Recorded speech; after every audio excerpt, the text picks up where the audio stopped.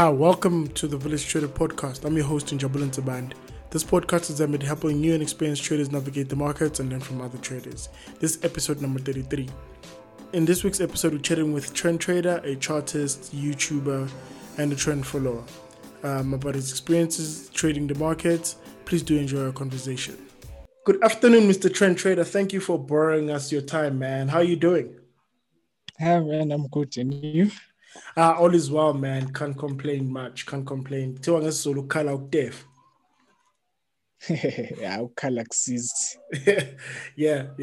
Man, let's just get straight into it, man. Take me through your your story or your journey into the financial market, because as I understand it, you're not a finance or economic major by profession. Yeah, man. Okay, so I have a chemistry background. Basically, I have a science background. And then around 2015, I opened an account, a unit trust account with Standard Bank and Stanlib. So there I was just investing in unit trust. So now, when you see the price go up and down, you've got a long-term goal that you're going to make some money in the long run. But then you start to see the day-to-day fluctuations, and then you start to think, okay, maybe I want in of that action as well. And then in September 2015, I think Financial Mail had there was a cover on Purple Group. Yeah, I think the September Financial Mail magazine had a special on Purple Group. So that's when I first came into contact with Easy Equities and the other companies under the Purple Group umbrella. So from there, I decided to open an investing account with Purple Group with Easy Equities. Then I started investing in shares. But there, when you begin, you are just an amateur. You just a quick Google to see what's in there and everything. I made most of all the rookie mistakes that people make. For example, I read somewhere about penny stocks. They looked attractive. I bought some companies just because they were selling cheap in terms of rent value. And that, I remember at some point, then you start reading about Warren Buffett and everything, how to do analysis, fundamental analysis. But that was just beyond my thinking capacity, because I thought it required a background in finance. But yeah, so I just kept on adding onto that Easy Equities account.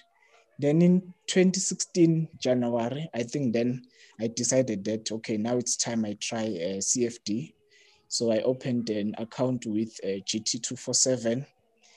I tried a bit, a lot of up and downs, a lot of accounts that I bent there, because literally I was clueless. I did read some books and some quick search, but there wasn't much information that I could understand. But something that helped me a lot along the way, as I was Googling, I think I found Rainer Tio's website. So Rainer Tio has a nice PDF document, The Ultimate Guide to Trend Following. So I read that document. I saw that, okay, this looks like an easier approach. It's something that I understand. It doesn't talk about finance. I just look at price and stuff. So now, once you start to follow one person, one trader, for example, once I started following Rainer on Twitter, then you start to see a lot of other trend followers popping on your timeline. I think the other person that I followed at the time was Asad. I think it's Asad Thanos. He's in Australia. He was also doing trend following. At that time, he used to post charts. So when you see those charts and everything, and it works, whenever he gives updates, then I thought, okay, this thing works. Even then, I thought I had a hang of it. I tried it a bit. There were some good results, but they were inconsistent. And then eventually, I bought the book Trend Following by Michael Covell. Yeah, that's my holy Bible, if I can put it like that. So I read Trend Following.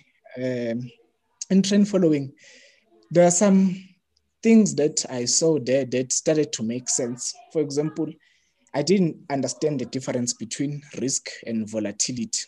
But in that book, it explained nicely what is risk, possibility of a loss, what is volatility, the rate of change in price. And then you start to see different interviews, like the guys, I'm not sure if it's Men AHL, but they are physicists in, I think it's United Kingdom. So you start to see a lot of people who don't have background in finance, making money and stuff. Then I read Trend Following. Then I started to read other books by Michael Covell. I think I read The Turtle Trader. I don't remember in terms of order. But when I read The Turtle Trader by Michael Covell as well, what struck me there was that Richard Dennis, I forgot the name of his partner, to show that you can teach anyone how to trade for as long as you can give them a set of rules that they have to follow. So that sort of helped me a lot to get an understanding of trend following and systematic trend following, just a rule-based approach. But you know, I don't know if you probably know Steve Benz from Twitter. You usually see that. Yes, you see that Venn diagram showing risk management, psychology. I think the other one is a trading system. So now you see, you think, okay, now I have a trading plan, which I can call a system. And then the system also incorporates risk management. You think, okay, now I have this thing. I know when to enter, what to buy, how much to buy and stuff. But in terms of the mindset, are you really there? Can you handle a loss, or you're just convincing yourself that you can handle a loss? So at some point, I read Trading in the Zone. I think it's by Mike Douglas. So that book for me was a game changer, because then I found the key missing link to fulfill or to make my Venn diagram complete. So now I knew that I don't need to know what the market is doing in order to make money. What happened previously doesn't mean anything. I don't need to know what will happen next. I need to know the difference between knowing risk and accepting risk. So then my results started to be consistent. I mean, yes, trend following works. My result can show that trend following works. A lot of people have evidence that it works. Yeah, so that was more, I was trying to trade Forex with that knowledge, some futures like NASDAQ, S&P 500. I've never traded a top 40 or the all share index. And then I use that knowledge to trade stocks. I'm still using Easy Equities, but I do the analysis on the site and then buy the stuff and sell the stuff on Easy Equities. And then I think it was 2018, I first heard or saw a guy named Mark Minivini. Then, hey, look, this guy has a blue book, Demand Super Performance, what. Then I like, okay, let me get myself this book. So in addition to Trading in the Zone, the book by Mark Minivini, the first book, blue book, I don't have it. I only have the black book in a hard copy. Yeah, that was another game changer, because now I saw a lot of things, how to trade stocks. That was the first time in my life I realized that 100% return is possible. You just have to know what is happening in the market in terms of the market phase, and then buy. Either you're buying certain chart patterns and then the results start coming. So yeah, since October 2018, I've been applying that knowledge. And after I had read the blue book by Mark Minivini, the black book, I just bought it because I enjoyed the blue book. But at that stage, I just told myself that trading, or if I really understood what the books or the knowledge was giving me, the result will show that. If I can't crack it, it means that my skull is a bit thick. So yeah, those were the books, but the people that I can say they helped me a lot, it was finding Rainer Theo's material, which then led me to Trend Following by Michael Covell, and a lot of the books by Michael Covell, and then the Mark Minivini book. the Blue Book, and then Trading in the Zone. The other book that helped me to just open up my mind and not to be ignorant in terms of strategies is Market Wizards by Jack Schwager. So yeah, what I saw in that book is that different approaches work for as long as you know what you are doing. For example, the people who use fundamental analysis, just exclusively fundamental analysis, they make money. There are people who use technical analysis exclusively, they make money. There are people who mix it. There are people who trade different securities, they make money. So this thing of wasting time arguing with people on whether Elliott wave theory works or it doesn't work, Fibonacci works, it doesn't work, it's just pointless. Yeah, I agree. Yeah, so now I just focus on trading and then applying what I know. I still use systematic trend following.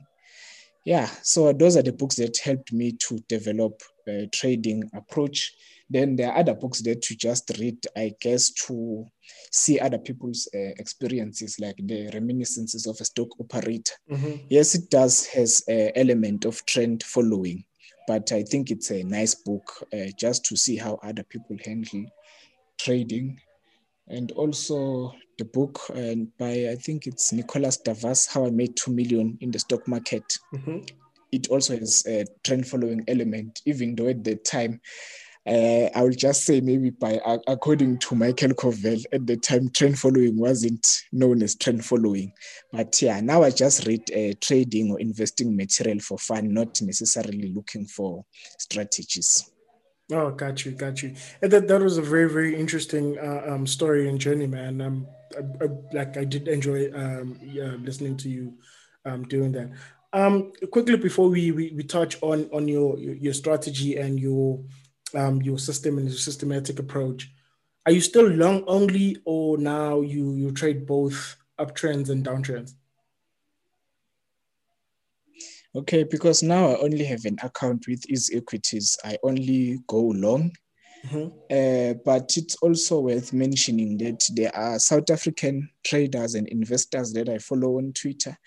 I think one guy that is worth mentioning is Kos. I don't know if I will pronounce his surname right. I think it's Kos Kanma.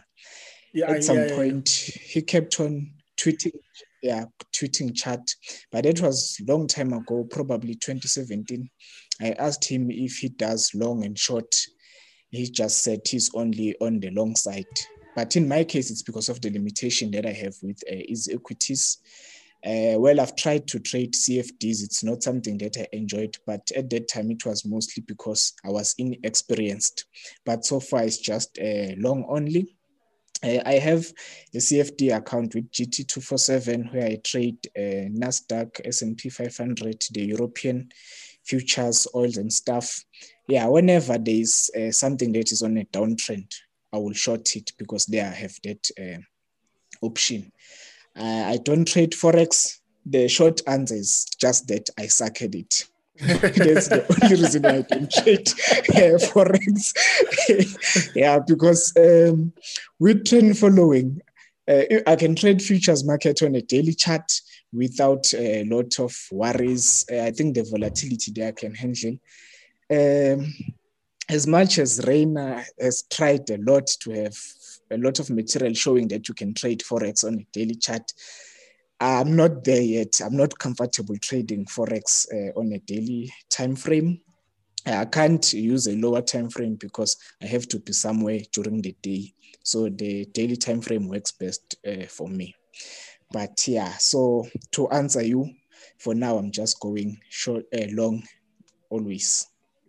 Yeah, man. You're not the only person suffering when it comes to trading the FX market, and I don't trade FX purely because I hate continuous markets. I want to sleep well at night knowing that nothing is happening on the market. When I'm trading the GAC stocks, I know at 10 to 5, the market goes into the closing auction. Then at 5, everything stops. So I like that quite a bit. So, man, take me through your strategy when looking for opportunities, or your system rather when looking for opportunities in the market. Okay. I used the daily time frame, and then I used the moving averages. Okay, I use exponential moving averages. I don't even know why I use exponential moving averages. But yeah, it's just maybe to try and be consistent and not shift between simple moving average and exponential. So it's the daily time frame with a 200-day exponential moving average. The volume indicator, I use it just to check the breakout if it has a bit of a momentum there. And then I use the average true range to estimate the volatility. So there I'm just following the teachings from the Turtle Trader and also the teachings from Rain. And then I use the 200-day exponential moving average for sort of a bias. If the price is trading above the 200-day moving average, then I'll be looking to go long in that security. I don't touch anything that is trading below the 200-day moving average, irrespective of the story. Just to make an example, when Sasol was trading below 200-day moving average, and then I think last year it went to the 20 rand range, there were some comments, people saying that Sasol is a great company, it will recover and everything. I just didn't buy it at 20 rand because that was against my rule. So my rule for entry, the stock must be trading above the 200-day moving average.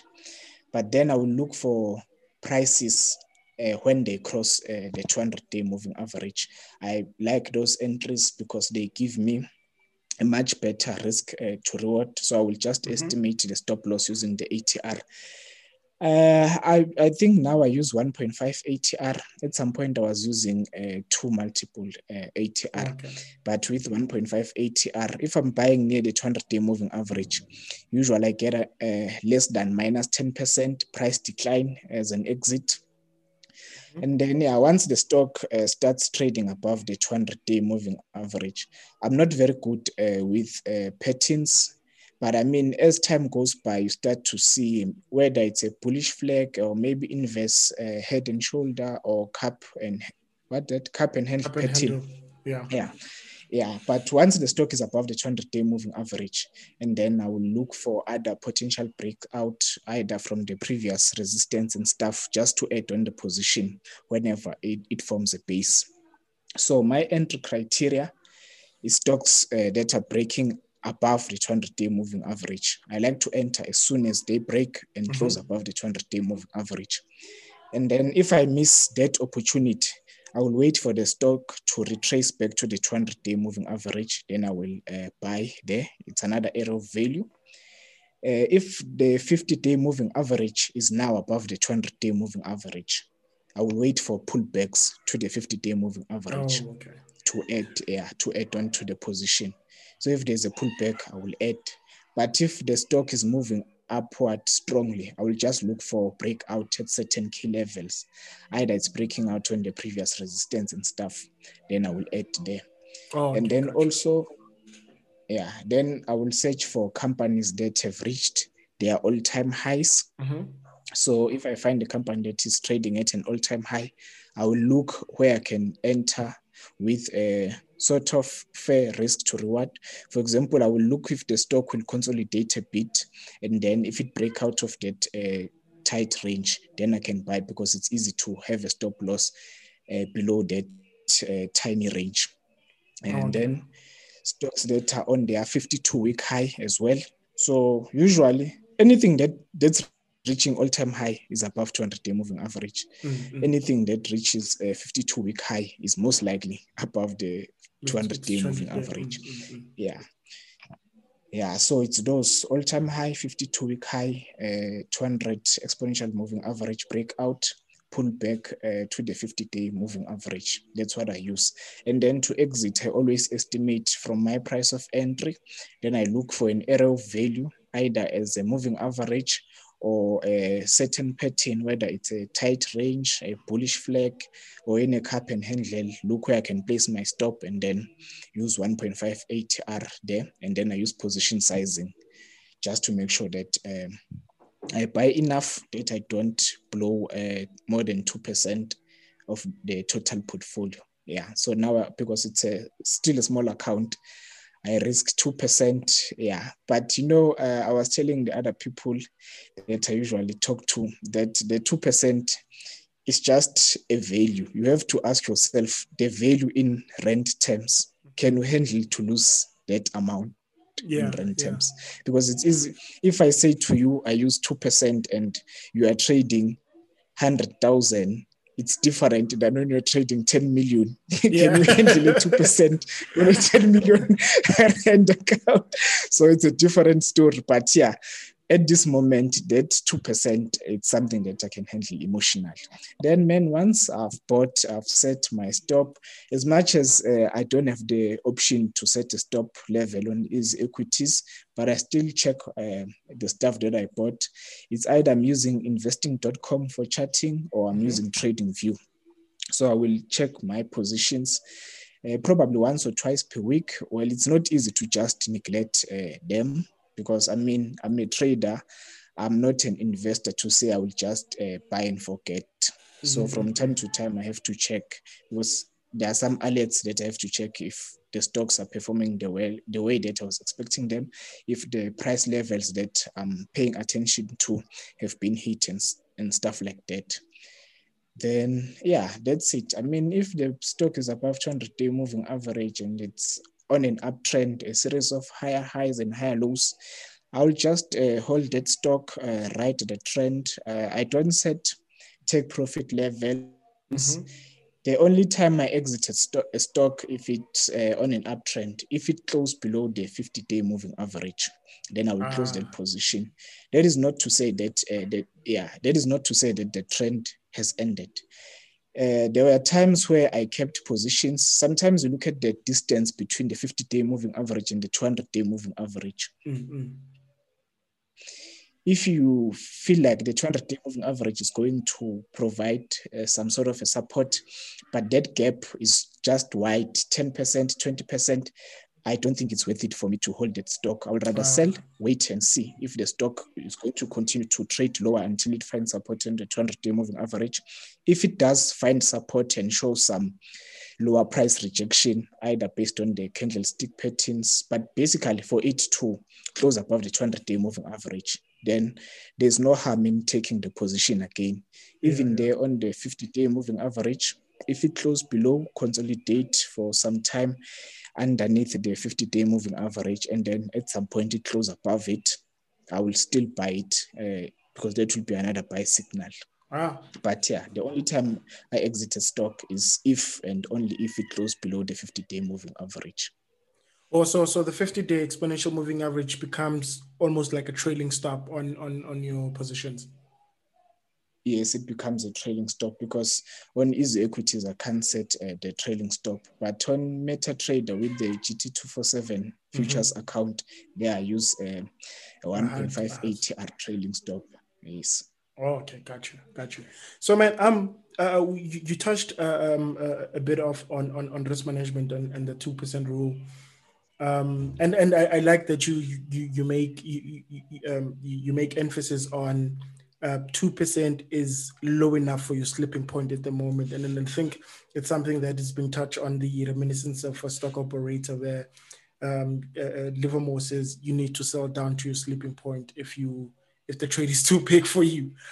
So with seeing that you're trading with easy equities, meaning you are not geared in your positions, how are you calculating your positioning size to ensure that no more than 2% of your account equity, notwithstanding that from time to time you'll suffer a bit of slippage on the market open volatility?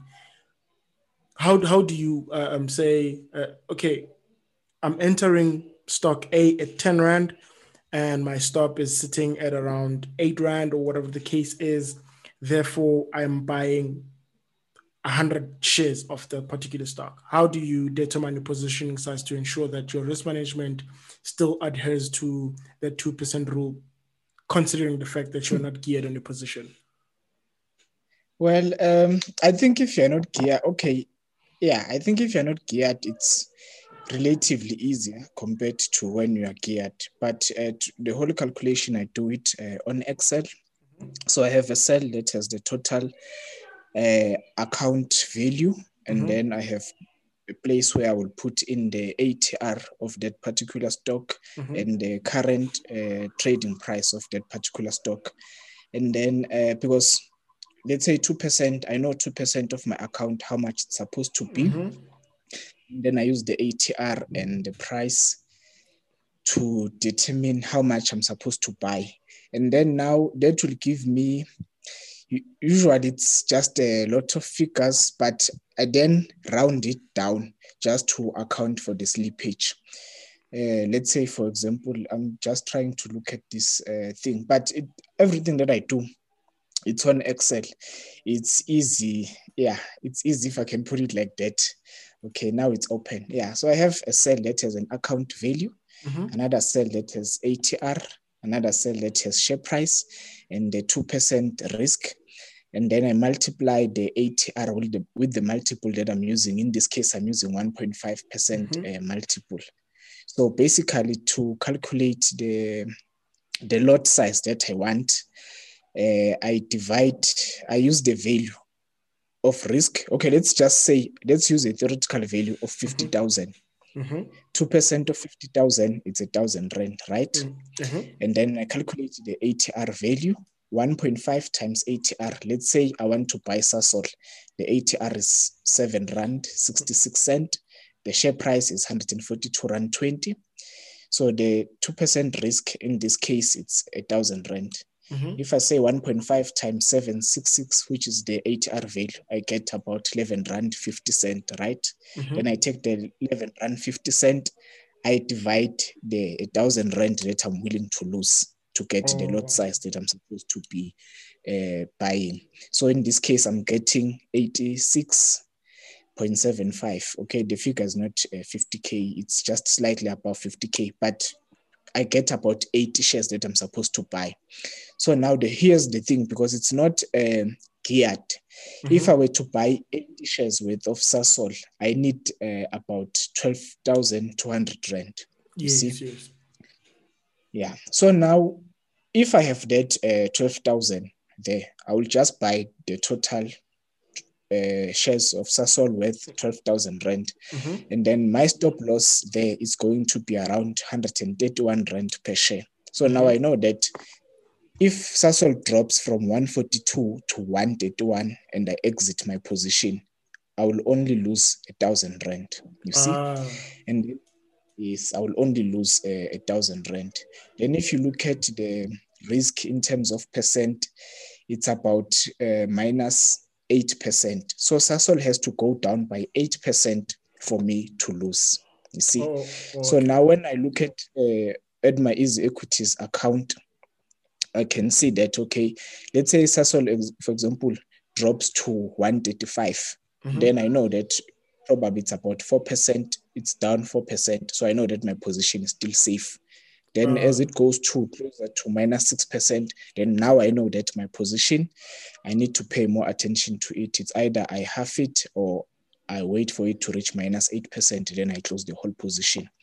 But since this whole thing is not geared, there are challenges. As we said, we're using a theoretical value of 50,000.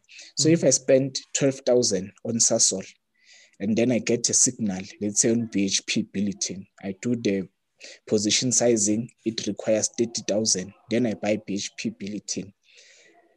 So now I'm low on cash. Probably the next stock that I can take, let's say I buy Impala and I need 20 grand.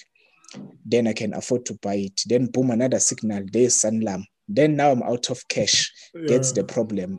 Not geared. Yeah. So that's the limitation towards it. But I mean, if I have 4 positions, each with 2% risk, then I know that if all position go south, the total portfolio drawdown is 8%. And then according to the risk of ruin table, I think if you lose 10%, you need about 20% to come back up. 12%, yes. Yeah. So you see, I can just come back quicker.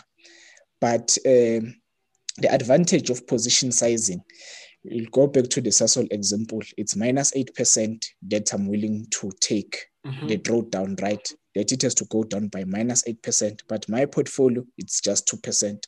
So if Sasol goes up by 8%, I'm not sure if you are familiar with the R concept, risk to reward, and then it's presented in a form of R. Yeah. Mm-hmm. So now I know every positive 8% is plus 1 R, you see. Mm-hmm. So basically, if Sasol goes up by 20%, I have made like 2 times of what I've risked, you see. Yeah. So position sizing helps me to buy a lot, but to minimize the downside. The opposite of position sizing, well, I'm not saying it's the opposite because there are a lot of people, market participants, who manage risk different way. Mm-hmm. But if we're to approach this 2% risk this way, we know that the 2% of 50,000, it's 1,000 rand. Mm-hmm. You just take 1,000 rand, you buy Sasol shares, you forget about it. Whatever happens, happens. You've accepted that you are willing to lose 2%, right? Yeah. So Sasol has to go down by 100% for you to lose 1,000 rand, right? Mm. But also Sasol has to go up by 100% for you to double your 1,000 rand. That's the difference. Yeah. So with this position sizing approach, for me to double that 12,000 that I have invested, I don't need Sasol to go up by 100%. So it gives me that advantage. Oh, gotcha. Yeah, that's a very interesting approach, man. I've always wondered how do people that are not geared manage their 2% risk? Yes.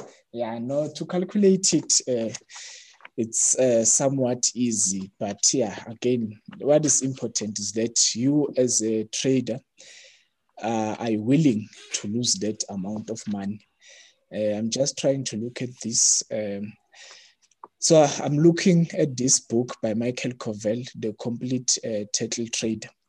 I think it's on page 89, where he shows the calculation of position sizing. But I mean, if you just Google position sizing, it comes out. I found it to be a very interesting concept that you can invest a lot of money. Like you can pull a large position, but only risking a fraction of it, you see. So basically, my focal point is on how much can I lose versus how much can I make, you see.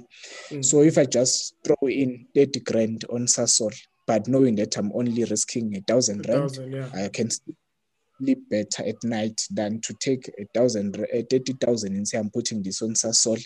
If I die, I die. Yeah, literally. I think I will end up dying. Yeah, I've actually written a piece on positioning sizes. I'll put that link to. I'll put the link to that in the show notes below. Once this podcast, if I can find words, that this podcast is out. Do you put? Okay. Oh no, I was saying that, for example, at some point, I read about calculating the intrinsic value of a stock and then to see if it's undervalued and everything. Then in the end, you get the intrinsic value. You look at the current trading price and then you decide if that's enough sort of buffer as a stop loss. Now, what I always want to ask my friends who do fundamental analysis, let's say you calculate Sasol. Sasol is trading at 165. You find that the intrinsic value is 140. So you have about 20 rand buffer. Then you buy Sasol because you accept that risk. What happens when the share price of Sasol fall and reaches 140? Do you then exit or you don't exit? I think that's what separates an investor from a trader or a technician fundamentally. Because from a technical perspective, once the price hits a certain level, it means that whatever I thought the stock was going to do is wrong. So I have to exit. I don't have to justify it and say that Sasol still has, the buildings are still still great and everything. Yeah, but I mean, that's just the silly politics of who are doing something that is different to technical analysis. Yeah. I know that you're a technical trader and not a fundamental trader. Do you put any sort of consideration to the fundamentals of the companies that you're trading? The short answer is no. and that has its limitation. Trend following, right? Mm-hmm. So now how am I going to add a discretionary decision such as Sasol now changes the CEO, they're bringing in a rockstar CEO. How am I going to add that into my trading approach? So the only thing that matters to me is price and its relationship to the moving averages. Those are the only two things that I look at. But I want to be honest with you and say there are limitations to it. Right now, I was looking at the property index because you learn every day. Some things, they start to make sense as you trade and everything. It's easy to look at ETF, just an individual ETF, or maybe an individual stock in the property sector. Let's say I'm looking at Redefine. I see Redefine just crossed and closed above the 200-day moving average. Then I want to buy Redefine because the system says so. I buy Redefine. Then at some point, it clicks on me. Wait, we are now currently experiencing the pandemic that we're experiencing, the coronavirus diseases. Most of people are working at home. Nobody's renting space, you see. So now you start to think most of the real estate investment trust, they are geared.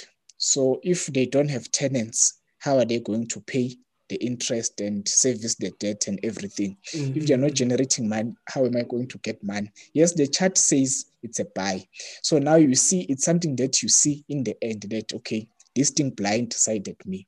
Because if I was a fundamental investor, or if I considered fundamentals, I would probably looked at the balance sheet of the company or all the financial statements that people read and make sense out of, and then look at what is happening around. Are there people renting space? Are the tenants able to pay rent and everything? To just pure technical with any fundamental thinking, my result stays the way that I want them to be. There was a time last year I got a signal on Tiger Brands. I got a signal on AVI. I think those are two different companies on AVI. Then, because now I was running low on cash, I wanted to decide if I should invest on Tiger Brands or invest on AVI. Then I started to look at things such as the balance sheet and the dividend yield. I sold half of my position on Tiger Brands and bought more of AVI.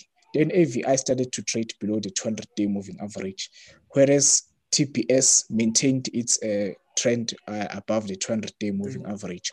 So then I realized that, okay, I've been using systematic trend following without diluting it with fundamental analysis. Not to say that there's something wrong with fundamental analysis, but if you keep on changing your approach, then you will get different results. So now I just decided that I will stick exclusively on technical analysis.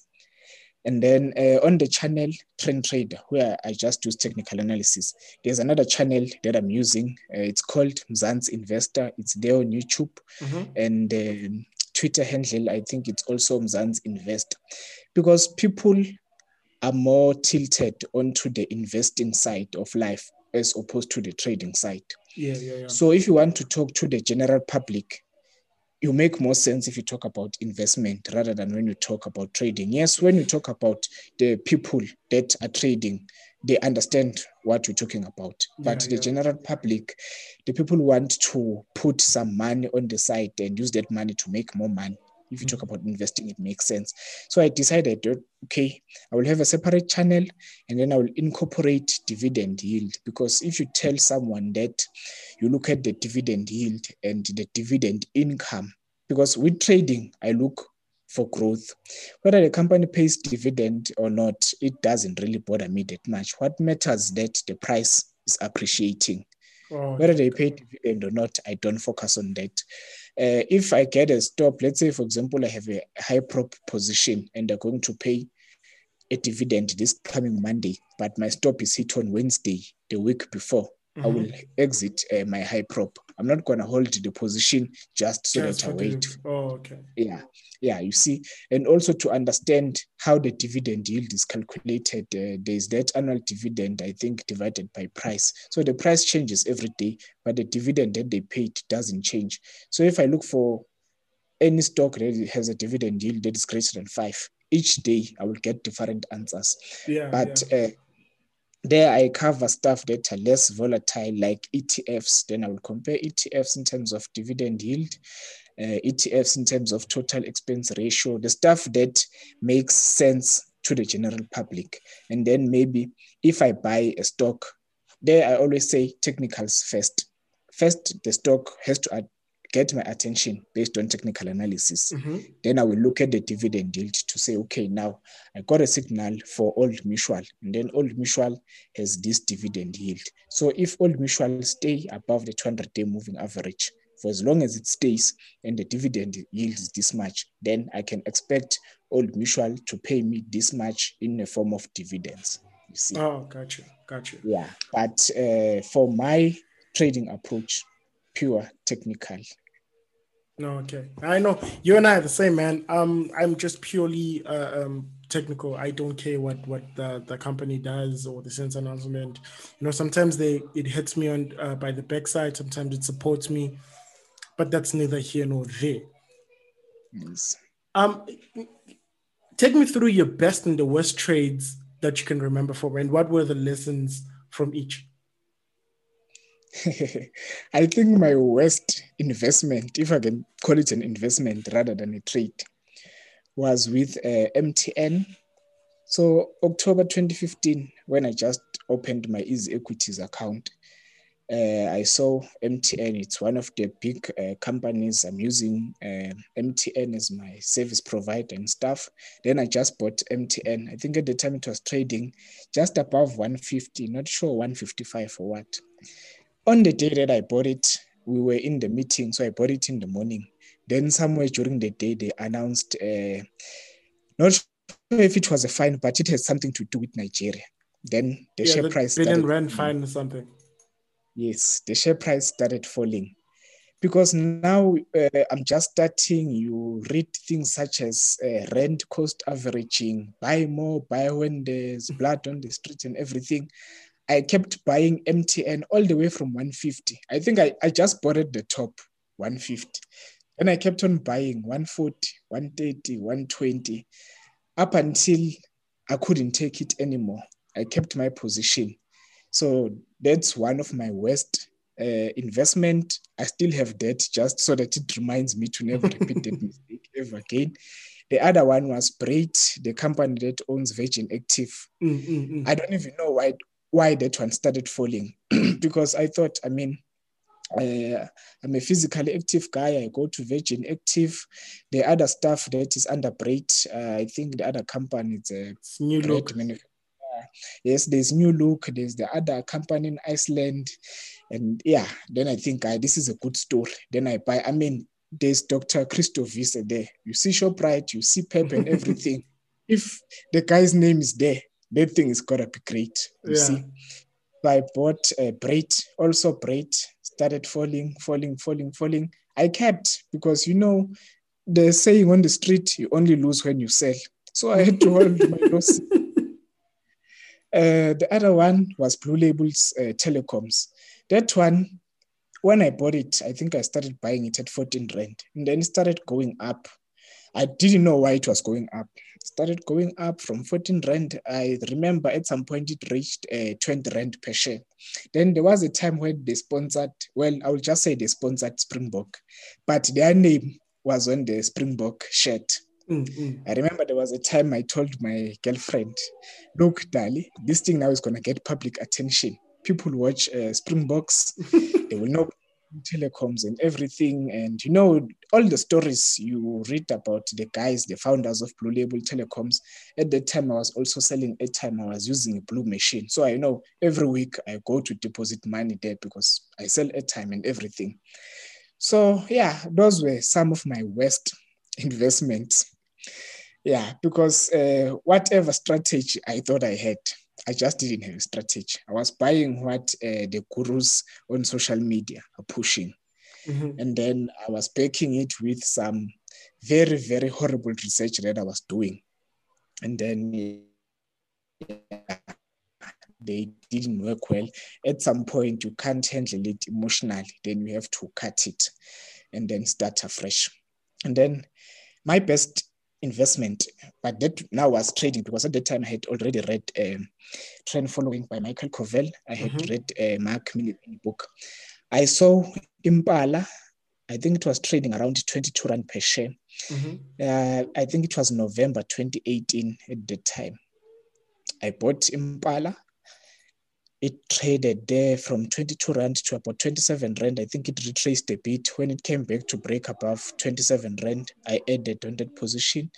It just kept on going, 40 Rand, 50 Rand. With every pullback, I added on the position. That position went up, I think, not sure if it's 150 or 170, just before Corona hit us last year in March. Then I exited that position. That was one of my very best trades, using technical analysis, systematic trend following approach. Yeah, it went as high as around 170, 180. Yes, that one really filled my my pockets. The other one was Telkom. I just want to see which level Telkom broke. But also Telkom, it just broke above the 200-day moving average. Yeah, I wrote that trend. I'm trying to find it. Yeah, it was also somewhere around 2018. It was trading around 52 Rand per share. I held the trade all the way to about 100 Rand per share. Then it started to pull back, and then it closed below the 50-day moving average around 8 Rand per share. Then I exited the position. So yeah, those were two of my best. And then last year I had Sibanye. That one gave me a nice 100% return, because I bought just after it came back to trade above 26 Rand after that fall, the COVID fall. So I held that one all the way to about 60 Rand. In fact, I still have some bits and pieces of it. So yeah, so that is why now I can comfortably say that trend following works. But I mean, man, what just gave me an idea, or sort of confirmed that this thing works, is that as long as you are looking at something that is trending, and just ride the trend following is not going to work in a ranging market. If you can't distinguish a ranging market from a trending market, you're just going to burn your fingers. That's it. Yeah. So you have to always look for something that is trending and be disciplined enough to sit out something that does not resonate with your approach. But another trade that worked well, even though according to my books, it was a bad trade because I didn't follow my rules. It was Sasol. So after Sasol fell all the way to about 20 Rand per share, sometime around May, it closed above the 50-day moving average. But the 50-day moving average was still below the 200-day moving average. Yeah. And then I had seen with other stocks, because I mean, like I said, if the price is trading above the 200-day moving average and it's above the 50-day moving average, if it closes below the 50-day moving average, the chances are it will go and test the 200-day moving average, fight there, and then go up. So the way that I approached the Sasol trade was that, okay, now Sasol has closed above the 50-day moving average from the bottom. The next resistance level is the 200-day moving average. So if I buy now and set the stop just below the 50-day moving average, if Sasol pushes all the way to the 200-day moving average, I'll be able to capture that move. And it did. Yeah, I think it went as high as 180 Rand per share. Then I closed that position. Luckily, remember, in my case, I always leave a room for pure chance. Yeah. So I closed the position. Then the following day, it started to go back below. But then again, I expected it to continue to trend lower because it hasn't traded above the 200-day moving average. Yeah, in fact, it did that for the first time, I think a week or two ago. Yes. So now that was a profitable trade. But since I didn't follow my rules, it was a bad trade. I told myself, Yeah. okay, it worked, but I shouldn't do that a lot because not all the companies, they will be able to survive above the 50-day moving average, whilst the 200-day moving average is still trending lower. And then after I had exited that position, I never touched Sasol until not last week, the week before that one, when it just closed above. Then that's when I touched Sasol.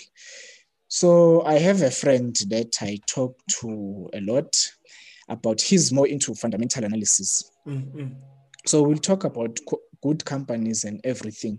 Yeah, so now with my approach, Sasol is above 200-day moving average. Then I can start listening to stories such as Sasol is a great company because the fundamentals, the technicals, I mean, they support that story. I will buy it from a technical perspective. So all the smart guys, the smart money, if they see that Sasol paid the debt, things have changed, they sold the bits and pieces of the Lake Charles thing, you see, they will invest from that angle. I will buy from the technical approach. In the end, we're all gonna win. We see it from different. Yeah, you'll run the win. Yes, we're all gonna win, but our reasons for winning are completely different. You see. Yeah. So those are the traits. The MTN, Braid, Blue Label Telecoms were my worst performers. I won't blame Purple Group when it was trading, I think, at 50 cents per share. I just didn't know. I was looking for something that is selling below R1 per share. I mean, you think that if it's worth R1, you buy a lot of it. If it goes to R2, you double your money. Yeah, that's not a great strategy. It works, but it doesn't work. I mean, you look at Aveng. Aveng has been trading between 1 cent and 3 cents for the past 3 years. Yeah, that thing is going to zero. Even if you put R1 million in there, you would have missed a lot of opportunities. Yes, you will be a biggest shareholder of Aveng shares, but there's no show for it, you see. Same with Steinhoff. When it started falling, I managed to sit it out, I think, for about 3 years or so. I just set it out. Yeah, just because it costs less than a cigarette, it doesn't mean that I have to buy it. I want to buy something that is moving. I want to buy something that is moving, not something that is dead. So, yeah. Yeah, and then incidentally, one of my best performers in my not in my trading portfolio, in my investment portfolio, has been Purple, because I've started picking Purple around 28 cents, and I've been adding to that position since I started buying it, and I still continue to add into that position into Purple. I just like the company, and I think in my mind it's going to be the next Capitec because it will it does what Capitec did with banking, except it does it with in the investment world, and I think the market will catch up to it in time. Yes, yeah, I know. There, I won't lie. Purple Group has a great story. It's a very interesting company. I like what they are doing. I mean, I use them. I'm their client. I'm happy with the brokerage that I'm paying with them. Sometimes there are some minor glitches there and there, but you just you can be able to talk to them and they can fix some of the stuff and everything, and they keep on improving their platform, if I can put it like that. For instance, when I started, there was a 15 minutes price delay. Now you have an option to get the live price. The live pricing, It's affordable. I mean, for 20 rands, you can get about 250 credits. So it's not a lot. For me, it's worth it. Today, I got an email about trade alerts, or just alerts, not trade alerts. Mm-hmm. So now you see it's continuously improving. So the company itself has a great story. And recently, the chart also tells that story, because I will always look at the chart first, then make my decision. I also have a bit of Purple Group in my portfolio. It's not a lot, but the reason I have it, it's because the chart says buy this. Then I started accumulating it. Got you. So for me, I'm not gonna lie, bro. It's always gonna be the chart. Yeah. And I think it was Simon that says it doesn't matter what you think, price is the only truth, and Yes, chart will give you the truth, because the only thing that yes, the chart is giving you is price, and then you then add derivatives of price and moving averages or oscillators or whatever the case is, just to interpret what the price says or what the price means. But the yes. price is the truth. Yeah, I know the price says everything because even if there's a guy who's cooking the books, the price is just there. By the Yeah. time they report that somebody cooked books, probably they, you see, here's the thing. Yes, insider trading is illegal, but Mm-hmm. we are human beings. I don't expect somebody to know that a company is going to be profitable and not somehow tell Buy it. someone. You see, so now if the company is gonna do great or it's gonna do bad, if it's gonna do great, somebody's going to buy. It will show on the chart. Yeah. If somebody's selling, it will show on the chart. So as soon as I see something that is close below the 50-day moving average, I will sell. Whether the NPA is investigating, the company is doing this and that, by the time the story is out, I would be out of the position as well. Yeah. You Yeah. see? Yeah. True. So True. I just believe it, that somebody always know somebody will do something and that something will be reflected on the chart. On the And price. then Yeah. what I see from the chart, make a decision there. For example, you will get, what was this company? But I just bought Sasol because it closed above the 200-day moving average. Mm. Then, boom, there were news that they had paid a portion of that debt. You see, so now somewhere out there, there is someone who probably bought Sasol because of the debt payment. Then the price moved up. I bought Sasol because it closed above the 200-day moving average. So now you see the news and the price action are now working in confluence. I'm seeing something there. So, Yeah. but I Yeah. didn't need to know whether Sasol paid or not.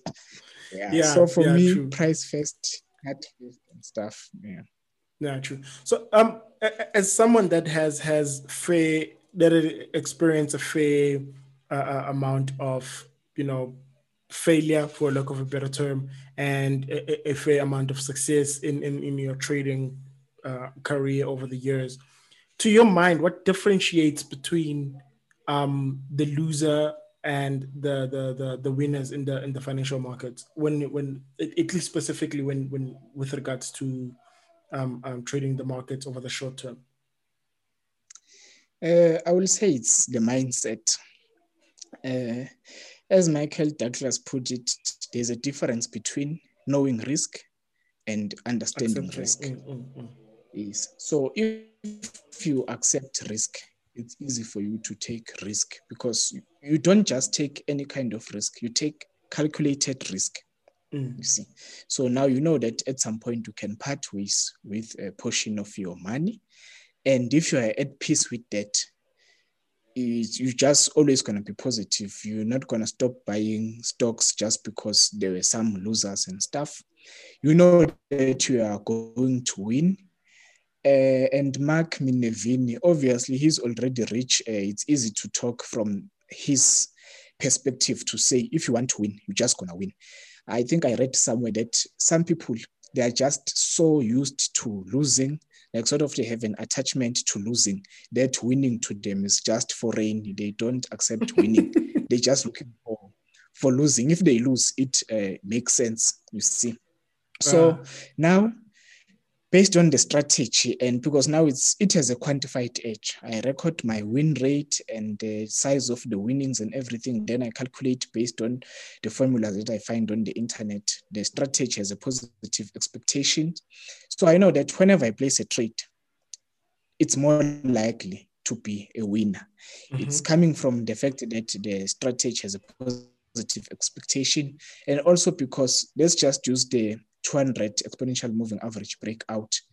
Out of 10 positions I took using that strategy, about 8 of them, they worked. You see, so if there is one that does not work, I can handle it. And because I look at how much I can lose versus how much I can make, I know that I'm prepared to part with 2% of my portfolio. But if one or two trades they work and they give me 30% and the loss is 8%, so I have about 4 times R, you see. So in the end, I'm just going to win, you see. But I don't need to be cocky. I need to always be disciplined, be able to sit on the side. If I see the village trader post something on Twitter, or if I see, another guy, shout out to Lester David, he's one of the best in the game, and the team at Storm Trading. Those are some of the guys that I followed. You see, Storm Trading, they will post the winners, they will post their losses. You see, so now you see that if you lose, you are not the only loser. If you win, you are not the only winner. You see, So now, you just see other people's perspective. Somebody will post a chart. If it doesn't fit my entry criteria, I'm able to sit it out. Yes, it's nice because you're not going to always look at all the 300 plus stocks that are there in the GSE. If somebody posts something and it's not there on your watch list, then I can just pull a chart and say, okay, there it is. This person sees this is what I see. If I see something that can give me a signal in the near future, then I add it on my watch list. You see? And then also to always stick to your plan. Be open to other perspectives, other people's views. I have a friend who uses Elliott wave theory. Yeah, I call that guy a wizard because, I mean, if he says the stock is going to go there or a currency pair, it just goes there. But yeah, I struggled to understand Elliott wave theory, you see. So now if this guy show me something, there's no need for me to argue with him and say, yeah, but my strategy says this. No, let him have that position and then see the position works out. And then let me see if I can learn Elliott wave theory. But just to cut the story, don't spend time arguing with people. Focus on what you see on the chart.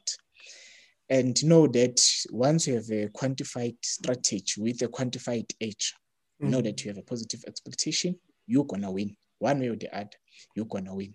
And just focus on your circle of competence, if I can put it like that.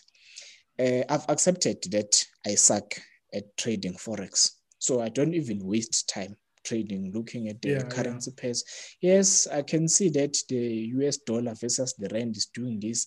I expect maybe the price continue, maybe it can reach 15 rand, but that doesn't compel me to say now, okay, let me activate Forex trading in my CFD account and take advantage into trading stocks and trading the S&P 500 and the Japanese futures and stuff.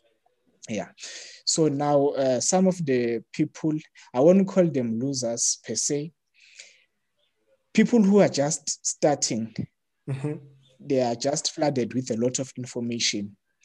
If you tell someone that the lowest a stock can go is 0, they will just tell you it's a great company, it will recover and come up with all these stories. And then each and every day, the price continues to trend lower and lower and lower, you see. Then obviously, if I tell them to, I won't tell them because I can't give financial advice. I'll just say I'm not going to buy this thing. And then they listen to the village trade. The village trader says you only lose when you sell. Now, this person is going to be holding this losing position because they don't want to take that loss. You see. Then eventually, the loss becomes just too much. Now, when they exit, the total risk that they took on their account probably is 50%. Now, if you lose 50% of your account, how much do you need to gain just to break even? You know, it's 100%. Yeah. True, you see, it just becomes difficult. And then once you start interacting with people want to see results. I noticed that my channel, I don't have a lot of subscribers. Obviously, I could be sucking at attracting people.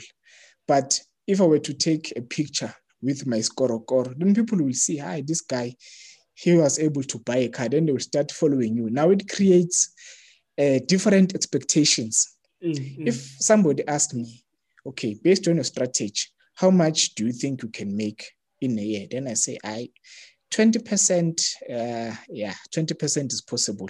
Then they say, yeah, but there's this guy, village trader, he just make 100,000 in a day. Then like, yeah, it's like crossing the freeway with your eyes closed. You can cross it. You might make but it. How many times can you? Yes. Yeah. So now, as you grow, you start to respect risk. You start to have realistic expectations. Yeah. You know what is realistic based on the numbers that you've ran. Yeah. Yes, some people, they can return triple-digit returns. I've done it before. It's possible. But I can't just take somebody who just started and promise them heaven on earth, because as soon as they lose on their first trade, then all of a sudden they're going to see you as a scammer, as an amateur and everything, you see. Yeah. But if you were to walk the journey with someone to say, okay, I'm providing mentorship to you, not to say you teach them trading. You just the mentorship. I will walk the path with you. I will tell you how I analyze stock, how I buy, how I place my trades and manage my risk. Just watch me for 3 months and see. If on month 1 I return 2% on the portfolio, total portfolio, that as much as I could return, because it's not my doing, it's the market. Yeah. All I have to do is make money, or I don't make money, you see. So now then people will start to see that, okay, sometimes we'll make money, sometimes we'll lose money. And then there's this thing of diversification. It's easy to be over-diversified. Luckily, with position sizing, it limits you if it's not geared, because once you run out of cash, of which I've experienced that many times, so you will lose a lot of great setups just because you don't have cash, you see.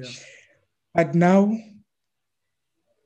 you don't want to put 1,000 rand on Sasol and then it goes up by 100%. You just made 1,000 rand. Or you can just take 15 grand and put it on Sasol and return 100%. Then you've just made 15,000. That's a lot. So now if you tell someone, don't over diversify. Yes, diversification is important to sort of manage risk and everything, but just don't overdo it.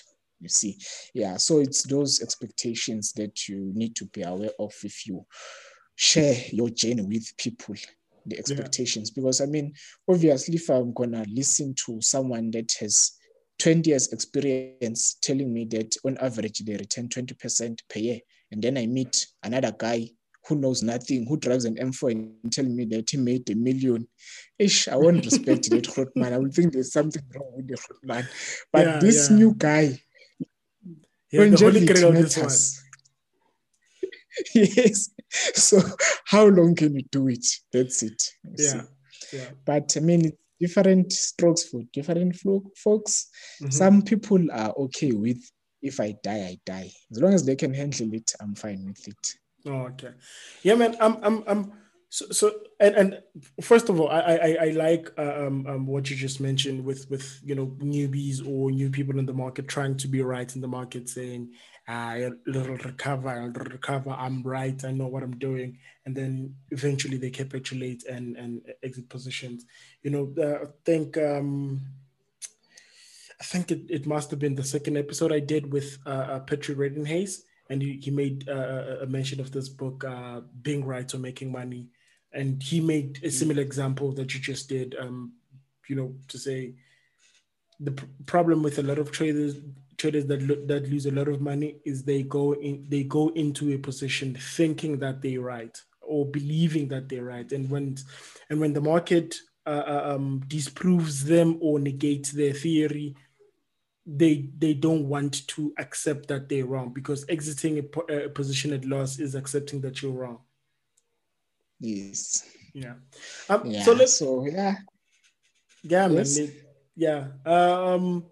What's one advice that you thought was great when you got it, and with the benefit of hindsight was actually a terrible idea, or if not necessarily a terrible advice, it was an advice that does not suit neither your personality or your trading style?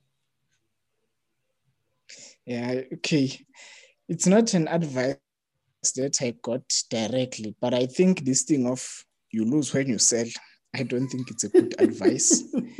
And this thing of rent cost averaging, I mean, if you're buying in an uptrend, sure, you can buy, because not everyone has deep pocket. Some people, they get paid once per month on an uptrend. It's good. But if you are buying something that is falling, it's not good. You are just throwing good money after bad.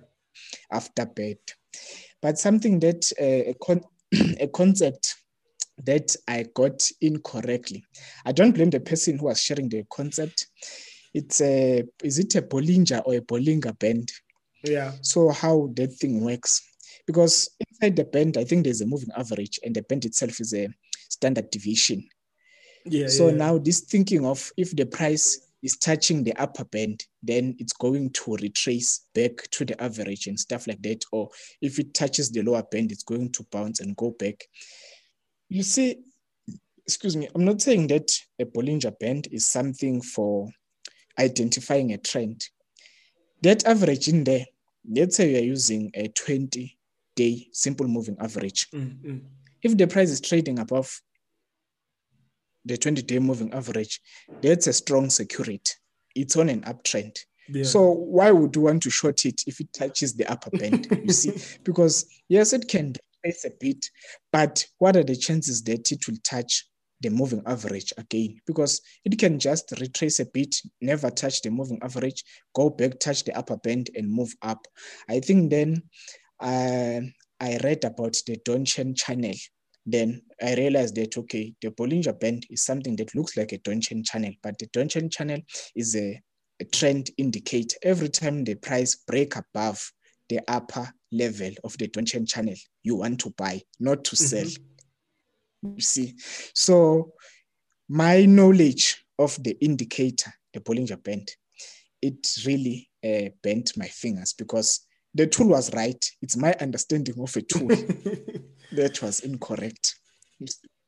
Yes. So now, well, I don't use it anymore, but yeah, it's possible. I mean, when you get information, whether you are being taught by someone who says they know how to trade, they explain the Bollinger Band the way they understand it, or whether it was from YouTube or from a website search.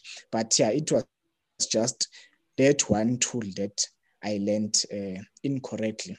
And then in terms of oscillators, the RSI, I'm not going to say that the price doesn't go back if it reaches the overbought position, but a security that is in a strong uptrend can stay overbought for a very long period of time. And the security that is falling can stay oversold for a long period of time. So don't just see that, okay, the RSI is above 70, then let me short this security. No, what if that security has, I mean, you look at the candle, it's on candle that shows momentum. Why would you want to short that? Yeah. So there are some things that you can misinterpret if you don't understand.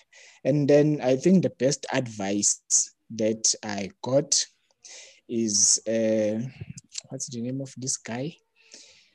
Not Ed Secotta, but it's losers average losers. I'm trying to remember the name of the trade. Let me see if I can quickly find it, because I have it. It's there. I mean, I have the guy on my mind. It's just the guy's name that I forgot. Yes. So, it's Paul Tudor Jones. Yeah. So, I've got it. If you buy security and it goes lower, don't add into that security. Just forget about it. It's either you exit it or you wait for the stop level to be hit, but never ever add into a loss. So that's the best advice. That's the principle that I live by. Even on my Twitter account, I have it there on the bio, losers, average losers, so that I know to never ever add onto a losing position. Yeah. I also, I only add to my winners. I always just cut my losers short, and partly because I'm trading geared, and I can be the market can be irrational for far much longer than I can remain solvent. So that's the best advice, man. Cut your losers short. Yes, let your winners run.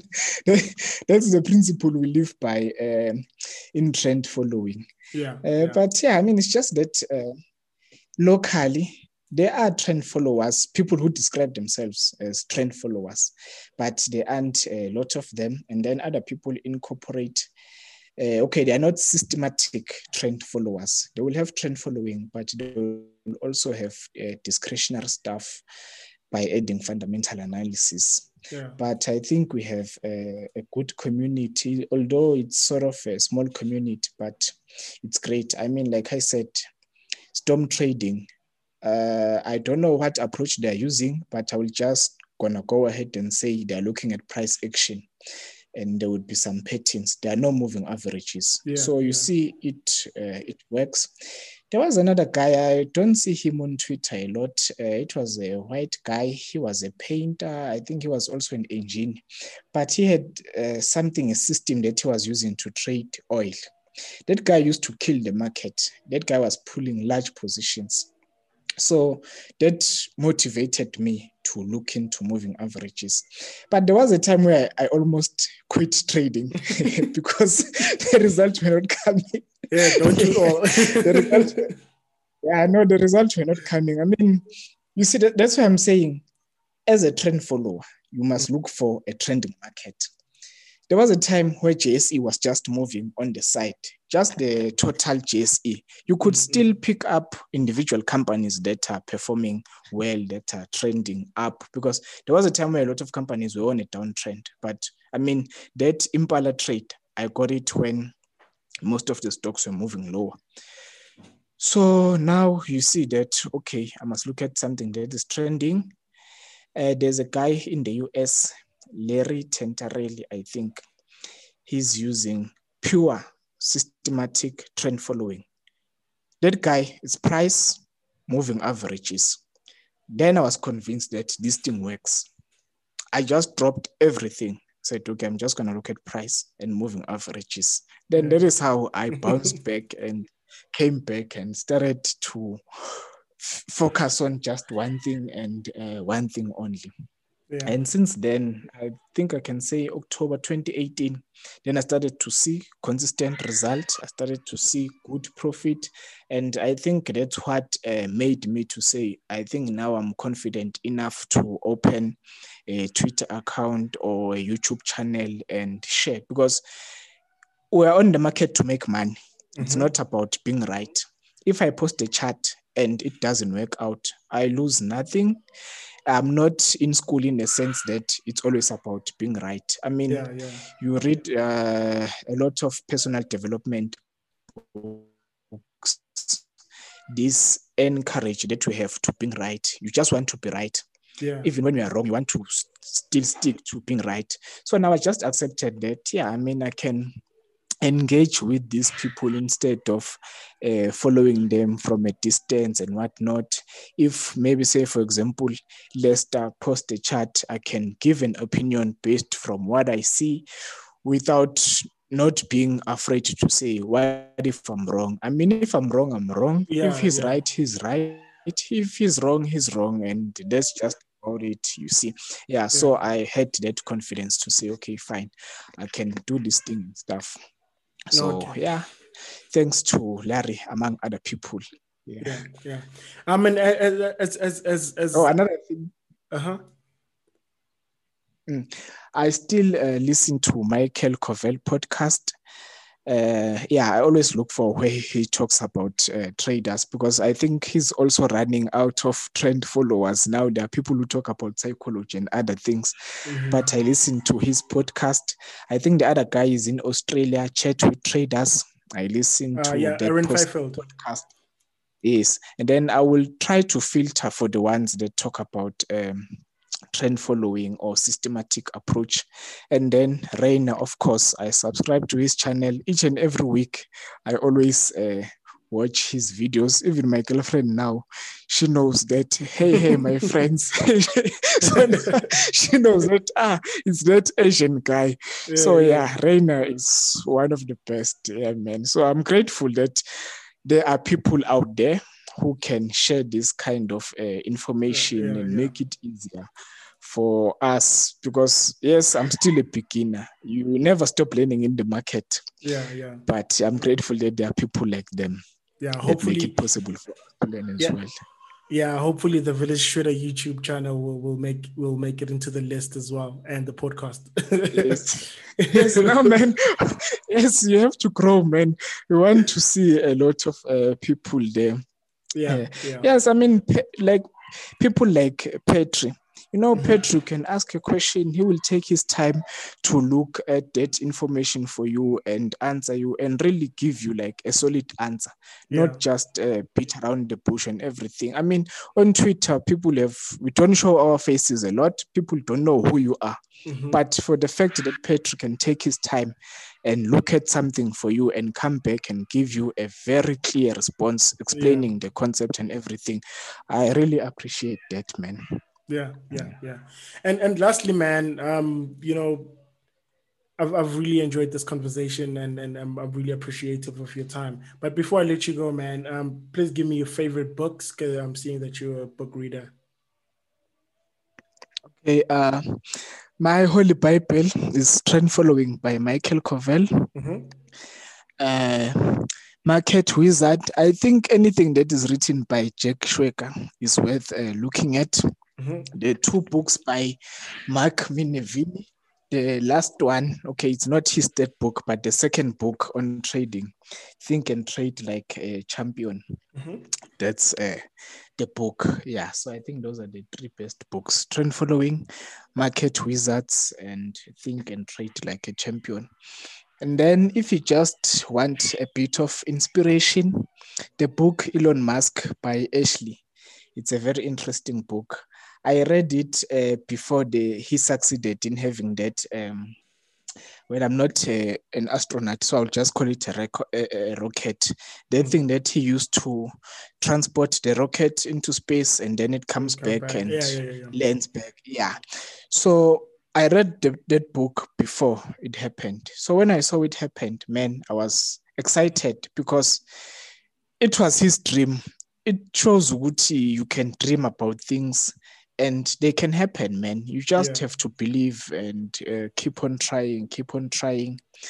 Yeah, those are the books. And for people who are interested in investing, using investing approach, I think The Intelligent Investor is a go-to book, but it's thick. There's a book that simplifies it a bit. I'm just trying to look for it. It's called The 25 Habits of Highly Successful Investors. It's written by Peter Sander. So it covers everything that is there in The Intelligent Investor, but it's in a clear format. Yeah, you can see. I'm not going to blame the author. It's just that value investing is completely different to technical analysis. For example, in that book, they mentioned that when you make an investment, in addition to buying companies that have superior products, that don't have a lot of challenges like Apple and stuff, they mentioned that you must look for a company that has paid dividend for the past 5 years, I think. So there was a time where I missed a company. I think it was Kumba Iron Ore, because in the previous commodity cycle, a lot of the resource companies, they weren't able to pay dividends. So I didn't buy that company. As much as the technical said I must buy, but because of that anchor of the company must have paid dividend, I missed a good run. But yeah, those are the books. I will just write the list and send you the list so that you can incorporate it there. I noticed when I was reviewing the Complete Turtle Trader, there was a bit of an issue there to say nature and nature, like natural, and to teach something, Yeah, so, our English data bundles, they get depleted very quickly. Yeah, from time to time, they just disappear. Yes. And the way we say things. So some things, it's better if you just write it, because it saves you from that, just to ensure that you give people the correct information. But no, man, I'm an avid reader because I've never paid anyone to teach me how to trade. Well, partly because in the beginning, I couldn't afford to pay someone to teach me how to trade. And being someone who's been in school forever, so I decided, okay, I will take the route of just reading. If I see Village Trader recommending a book, I will go and look for that book and read and see what I can find. So my trading started on the path of reading books rather than attending a seminar and learning. Yes, there are some webinars like Just One Lab. Mm-hmm. The information is there. You just sit and watch. Simon Brown lazy system is very clear. You just have to take your time and follow that, and then you try it, you see. Yeah, I started learning because I think it's better to know how to select what you want to buy than to be told what to buy. Because yes, today you can tell me buy Sasol, but what if you are busy? Now you can't tell me it's time to exit Sasol. And then I lose. Who am I going to blame? You see? So yeah, the people that I talk to now, I always tell them it's important to know how to play the game than to be told how to play the game, you see. Yeah. Now, man, we'll park it here for today's episode. Thank you very much for borrowing me your time. I really, really appreciate it. Thank you for listening. Be sure not to miss another episode of The Village Trader by subscribing on your favorite podcatcher. We everywhere where good podcasts are aggregated. Thank you for hanging with us. Check you next time on The Village Trader podcast. Trend Traders YouTube channel, traders and everything will be on the show notes below. Thank you, Trend Trader, for your time. Thank you for listening. Check you next time on The Village Trader. Cheers.